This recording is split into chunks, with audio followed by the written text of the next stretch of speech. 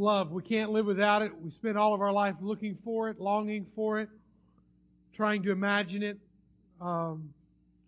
Poets pen it. Artists seem to try to paint it. Musicians sing about it. Hollywood does its best, though I think a very poor job, portray it in the movies. And really, what is love? Sometimes, if we're going to talk about loving local, I think we need to take a step backward before we can really go forward. And we did that a little bit last week in really learning how to love ourselves. And we talked about that. But also, I want to take just a step backward before again, this week, we're going to take a step forward in understanding what love is. And because I think that's a little bit of a different, it depends on the artist. It's very subjective in a lot of people's minds. In fact, a group of professionals ask a simple question to 4-year-olds through 8-year-olds. Ask them, what does love mean? Simple question. You go home and you ask your kids, ask them, what does love mean? And see what kind of answers you get. Here's a few samples from the study. Love is when, this is a 5-year-old Carl, love is when a girl puts on perfume and a boy puts on shaving cologne and they go out and smell each other. That's what love is. And that may be accurate. I don't know. Here's what Chrissy said, age 6. Love is when you go out to eat and you give somebody most of your French fries without making them give any of theirs. So I think that's pretty good. A 7-year-old said it like this. Love is when you tell a guy you like his shirt and he wears it every day. And so be careful what you tell the guy. All right? And then Marianne at age 4 said, love is when your puppy licks you in the face even after you've left him alone all day long. And so, picking out what love is in your mind is something that a child is even doing. But what is love? Again, you go around the world, you ask the religions of the world, you're going to get different responses. If you even look into the different faiths, you're going to get a different image, if you will. Buddhism, its very founder, Gautama Buddha, actually left his wife and his children, his family, to go out and to find inner peace. Now, I don't know that that's a great depiction of what love should look like. When you leave your family and you go out and you're looking for peace. Hinduism, when you actually pull back the layers of the Hindu faith, when you look at what love is, it really looks like some kind of pity party in some kind of form or fashion. So I don't know that that's the image. When you look at Islam, you really kind of hear more of a conditional kind of love, a temporary kind of love, that if you do this, then you're loved. You even ask any Muslim to this day, are you going to heaven when you die? Are you paradise or whatever they want to call it? And they will say, I don't know if Allah wills. They literally live their entire life without any assurance or hope of God accepting them and embracing them in an unconditional format. And that's really a sad thing. But when you come to the Christian faith, from the Old Testament to the New Testament, you're going to find that the Christian faith expresses a father-like love that is unconditional and embraces. So, again, if we're going to talk about love, loving local as our theme, as our message series that we're in now, if we're going to talk about that, then we got to understand what love is, what it looks like, smells like, tastes like when we're out there so we can know how to express that. And so before we get into that, I think we need to look at probably one of the greatest examples, one of the most familiar stories, if you will, and Luke chapter 10, be finding that, where Jesus depicts love, where he has this encounter, again, with this lawyer, a different lawyer than last week. If you remember, if you were here last week, that was from Mark chapter 22. Matthew 22 and Mark 12 share a similar story in the Synoptic Gospels. They're actually identical accounts, just maybe a little bit more fuller detail from one gospel to the next. But Luke's is a different one. Even though it's a lawyer, even though it's the same answer, it's different because you can just tell a couple of things just to kind of help jump off the page. In last week's message in Matthew 22, when Jesus was asked the question, he was asked a different question. What was the greatest commandment? In this situation, he's asked, how do I inherit eternal life? Different question. And also the way Jesus responded was different. In last week's message, Jesus was forthright, came out with an answer. This time, we're going to find it in the traditional Jesus fashion. He's asked a question, and he gives a question back. So we know that these are two different accounts, and then plus what Jesus adds to the text as well also gives a more fuller picture of it. So let's look at this. These are the anchors of the entire series. If we're going to do well, From the beginning of January, we have been studying God's directional ways for us, the Ten Commandments, and how that interconnects with the greatest commandment of all, to love the Lord your God with all your heart, soul, mind, and strength. And so we're going to continue on with that same theme in this series and knowing what love looks like, because life doesn't flow from the law, it flows from love. And we talked about that again last week. But let's look at Luke 10, verse 25. I'll get it straight here in a moment. All right, Luke 10, verse 25, it says this: Behold, a lawyer stood up to put him to the test. Sounds like, again, similar to last week's scenario, but different. Teacher, what shall I do to inherit eternal life? He said to him, what is written in the law? So he turns around and asks him a question with his question. How do you read it? And this is what the lawyer said. You shall love the Lord your God with all your heart, with all your soul, with all your strength, and with all your might. He says everything is within you, everything that makes up you, inside and outside, externally and internally, needs to be in this mad love relationship with God. And if you don't have that, then you're missing it. All right, number one thing. But he also said, and your neighbor as yourself. They're continuing that same verb of love, loving your neighbor as you love yourself. Now I want you to understand the impact, the magnitude of this statement of loving your neighbor as you love yourself. This one command is stated more times in the Bible than any other command. In fact, it's mentioned 10 different times. It's mentioned in James, it's mentioned in Galatians, it's mentioned in Romans, it's mentioned in the Gospels multiple times. It's mentioned all the way back in Leviticus. More times than any other command, we are told to love our neighbor. So, if that's so important from the old to the new, from the beginning to the end, that we're told to do that, let's really understand what that is and try to unpack that. Well, it's a good thing that we're asking that question, because that's the exact same question this lawyer turns around. Once Jesus said, yeah, you're on the right track, you've answered correctly, do this and you will live. All right? Now verse 29. But he, desiring to justify himself, said to Jesus, who is my neighbor? Verse 29. Who is my neighbor? Think about it for a moment. Who's your neighbor? Who is it in your life, in your world? Now again, don't just get locked in on the traditional answer. That's why I want to open up our eyes a little bit today to what it is, who our neighbor is, so that we can know who we're going to love out there. Now, if you think about love, think about it as throwing this rock into the pond. All right? The pond's nice and smooth. You throw the rock out there. The ripple effect of love really should be the ripple effect of love in our own lives. So if you think about it like this, it doesn't mean that it starts in one space, but it doesn't end, okay? First of all, you think about it in concentric circles, all right? That who you're going to love most, without even being instructed, is your immediate family. You married them. You gave birth to them. You're raising them. You're spending thousands of dollars to give them the best life they could possibly have on planet Earth. And here it is. You love them. That's your immediate family, all right? You don't need a whole lot of instruction. If you do, we'll talk about that on another day, okay? The next layer of love goes out to our extended family and our close friends. And if you're a family member, you might think, hey, I need to be in front of my close friends. But sometimes if the family member is the way that some of them are, you might love your friends more than you love your immediate, your extended family. But there's this kind of love that you have with a close friend. There's a kind of love you have with your extended family.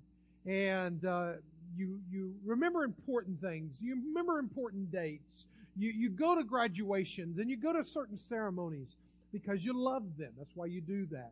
But then there's another layer out there that we might need a little bit more instruction on. Those are our acquaintances. Those are our neighbors. Now, the reason I say that is because this is the layer that pretty much most people's ripples end. All right? And Jesus is saying, after you love me first and foremost, heart, soul, mind, and strength, then you need to be thinking about loving even as far out as your neighbors, even as the world, and that's the last circle. And we're not even going to talk about the world today. But it should ripple all the way out to the people that are acquaintances, that are neighbors. Now, so that, again, still begs the question that the lawyer asked Jesus. Who's my neighbor? Can I choose who my neighbors are? Not really. You can choose your family sometimes, but you can't choose your neighbors. You may not even know your neighbors that well. So how can I love them? What does love look like? Well, I want to talk about 4 neighborhoods that are probably in everybody's world, in everybody's circle in this room today. You might think, hold it, I have one neighborhood. I don't have 4 homes. I have one home. Well, that's one level of neighborhood, okay? Let's talk about that level because that's probably the obvious. Let's talk about Captain Obvious here, okay?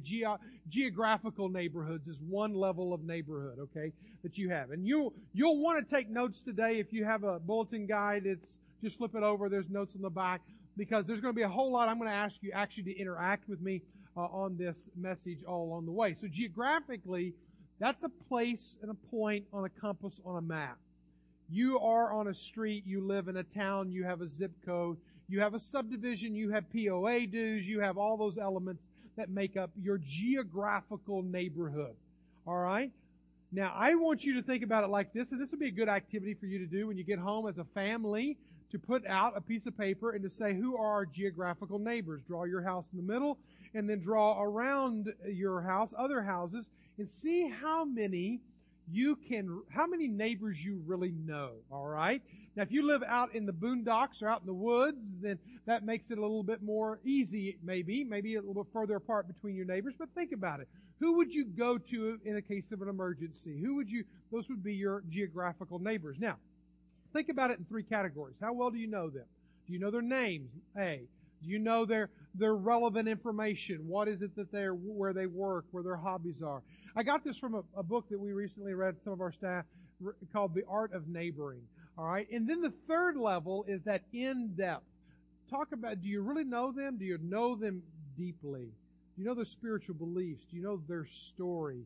Do you know their fears? Do you know what's really going on in their life? See, in America today, we don't do a good job about neighboring our geographical neighbors. Think about it. When I grew up, it was one way, and today it is a totally different way. I grew up in a town that was not a subdivision. There was no POA dues. Everybody played out in the front yard or out in the street, and everybody knew everyone, and it was just that was the way you lived your life. It was out in front of everyone, good or bad or indifferent, whatever that may look like. Today it's different. I don't know about you, but I pull up to a garage door that opens at a push of a button. I pull into that garage, and nearly before I get out of that car, I'm pushing the garage button again, and it's closing behind me. I don't live out in my front yard. I live in my backyard. I don't have a front porch. I have a back patio. I no longer have a chain link fence that I share from the garden across the fence to the neighbor, and now have a privacy fence. And so literally, I can cocoon myself in and never engage and have a conversation with my neighbor if I so choose. Or if my neighbors so choose not to engage me. So geographically, it's becoming a little bit more difficult. In fact, only 1%, according to this book, The Art of Neighboring, only 1% of us will actually know level 3 of our neighbors around us. Think about it like that. Put yourself to your own test. Geographically, how do you know your neighbors? Because if you don't know them, you can't love them. Number 2, this is maybe a new one in our day and age, and that's the virtual neighbors that we have. These are our Facebook friends, our LinkedIn friends, our Twitter followers, or the people that we follow. These are the people that are out there, and if you don't know what Twitter is, then you probably don't have any Pinterest.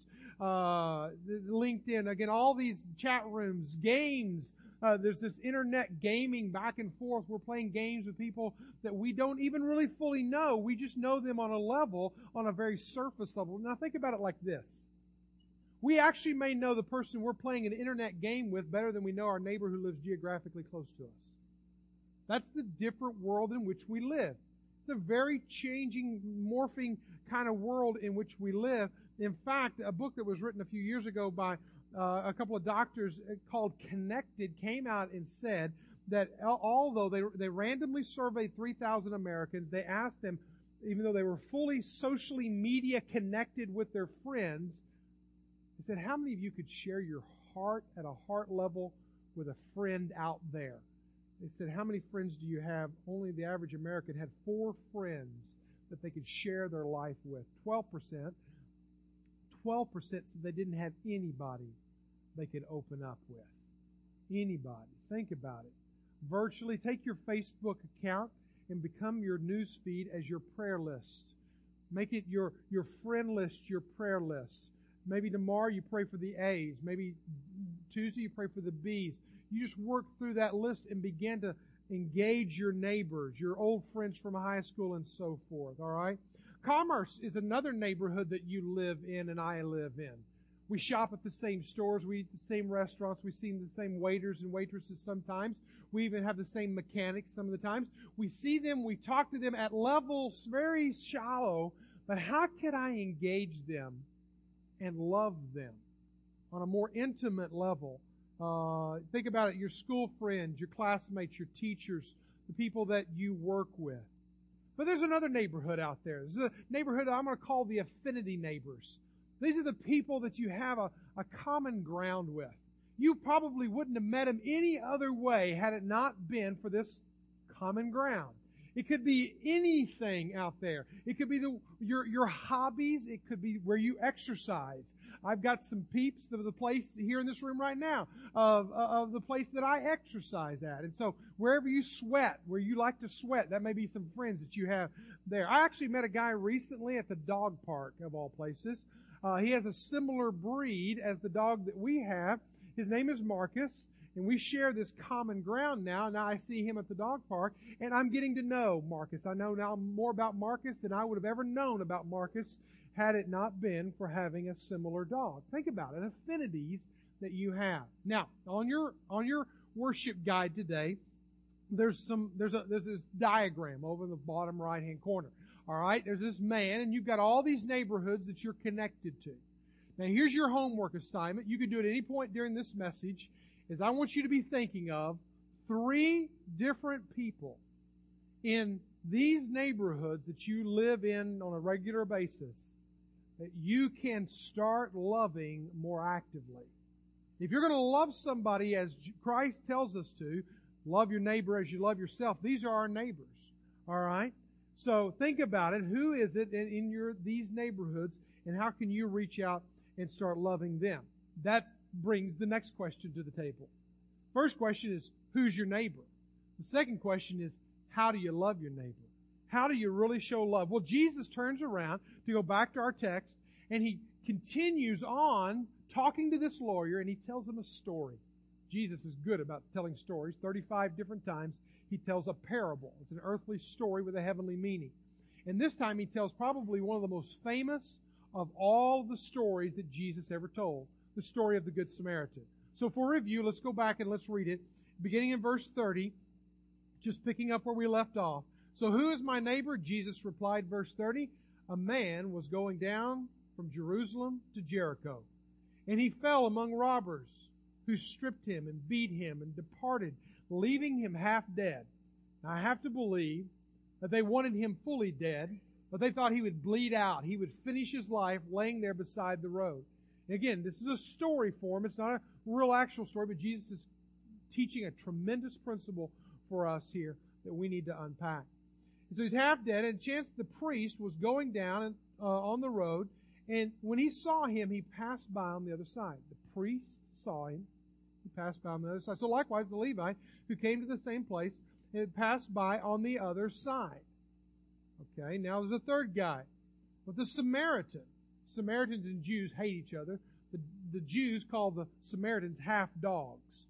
So they literally could not stand it. There were racial slurs against one another. And the Samaritan sees this Jewish man laying on the side of the road. He saw him and he had compassion on him. We'll come back to that. And he went to him and he bound up his wounds, pouring oil and wine, and he set him on his animal, and he brought him to an inn, and he took care of him. And the next day he took out 2 denarii, and he gave it to the innkeeper, saying, take care of him. Whatever you spend, I will repay you when I come back.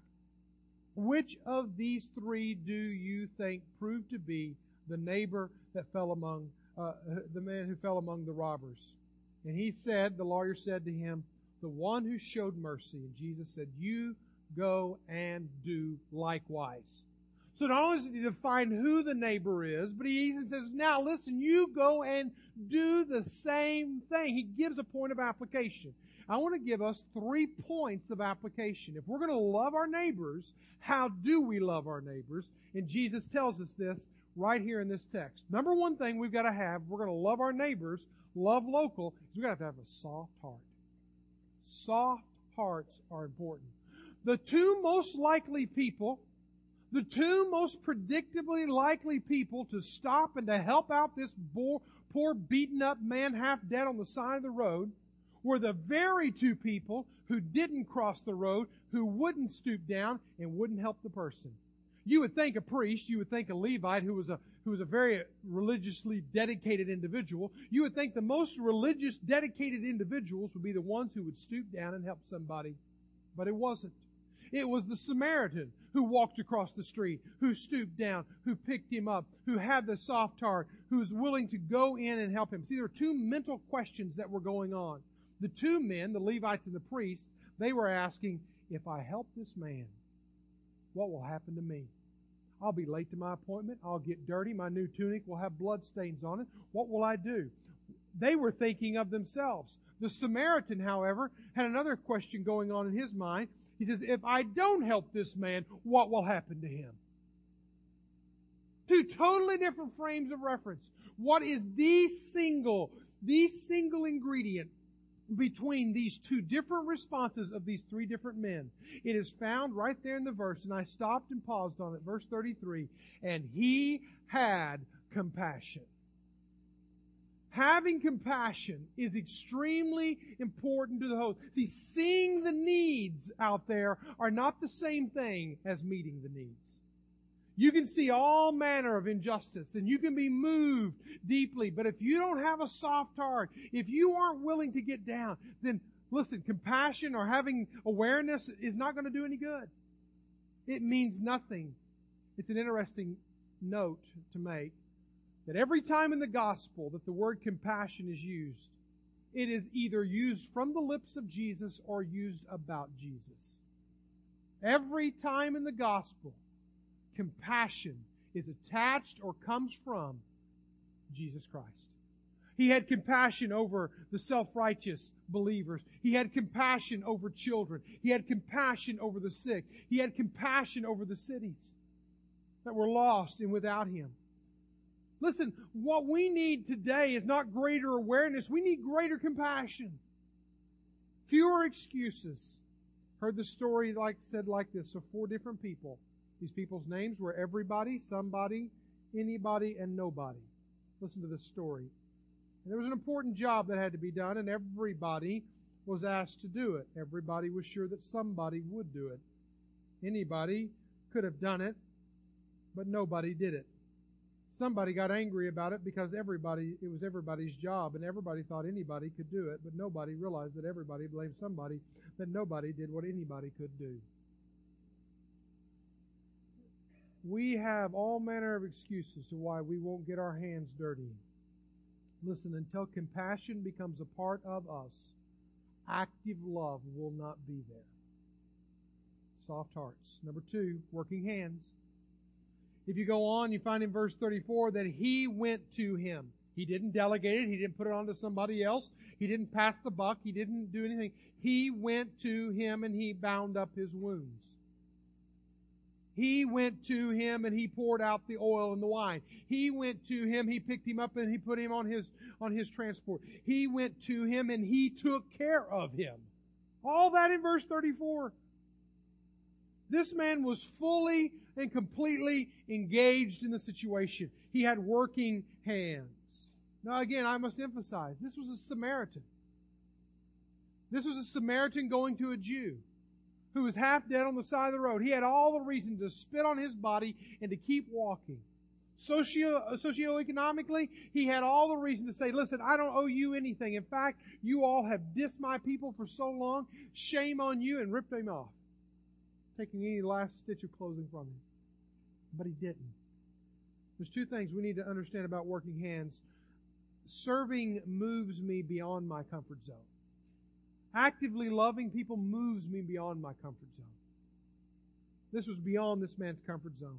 He was not a doctor. He had not vowed a Hippocratic oath that he would help out. No, not at all. This man was fully invested because he was moved with compassion. See, so many times we think that the beggar on the side of the street with the cardboard sign that says, I'm hungry, I need food, that we give him $10, it soothes our conscience as we go on to eat a $20 meal. In reality, what we need is a deeper heart than soothing our conscience. We need to go to the person that we work with that just found out they have an incurable disease, and we need to love them actively. We need to go to the parent who's in our affinity neighborhood, and because our kids are on the same ball team, and you just found out that she is in a divorce and they're having to juggle job and getting kids to and fro, and you step up and love them and say, "Hey, let me bring your kids home. You go home and you take a break." In loving actively involved in people's lives. Albert Schweitzer, a French missionary doctor to Africa, said it like this: life becomes harder for us when we live for others, but it also becomes richer and happier. Serving causes us to be involved on a personal level. Notice again that he bound up the wounds. The who, the what, the when, the where of our ministry in people's lives is us expressing love in their lives. He bound up the wounds. Number 3, if we're going to love our neighbor as we love ourselves, if we're going to live like the Good Samaritan, then we got to have a softened heart. Maybe our prayer today is, God, give me a heart for my neighborhood. And then we got to be willing to get our hands a little dirty. But thirdly, we got to open our wallets. Now, you're not going to want to start at open wallets because you're going to already right now be puckering up a little bit. But if you have a softened heart, if you've fully invested yourself in a ministry into someone else's life, you're going to find yourself with a greater willingness to become a lifestyle, generous individual. If you don't remember generosity, we talked about it last week. Loving local, loving our neighbors is giving of ourselves generously. Notice what he said here, verse 35. And the next day, after he'd done all of that, poured out all of his wine, taken care of all of his dressings, made sure he made it through the night. The next day, he took 2 denarii, and he gave it to the innkeeper, saying, "Take care of him, and whatever more you spend, I will repay you when he comes back." Now here, just give me this into perspective.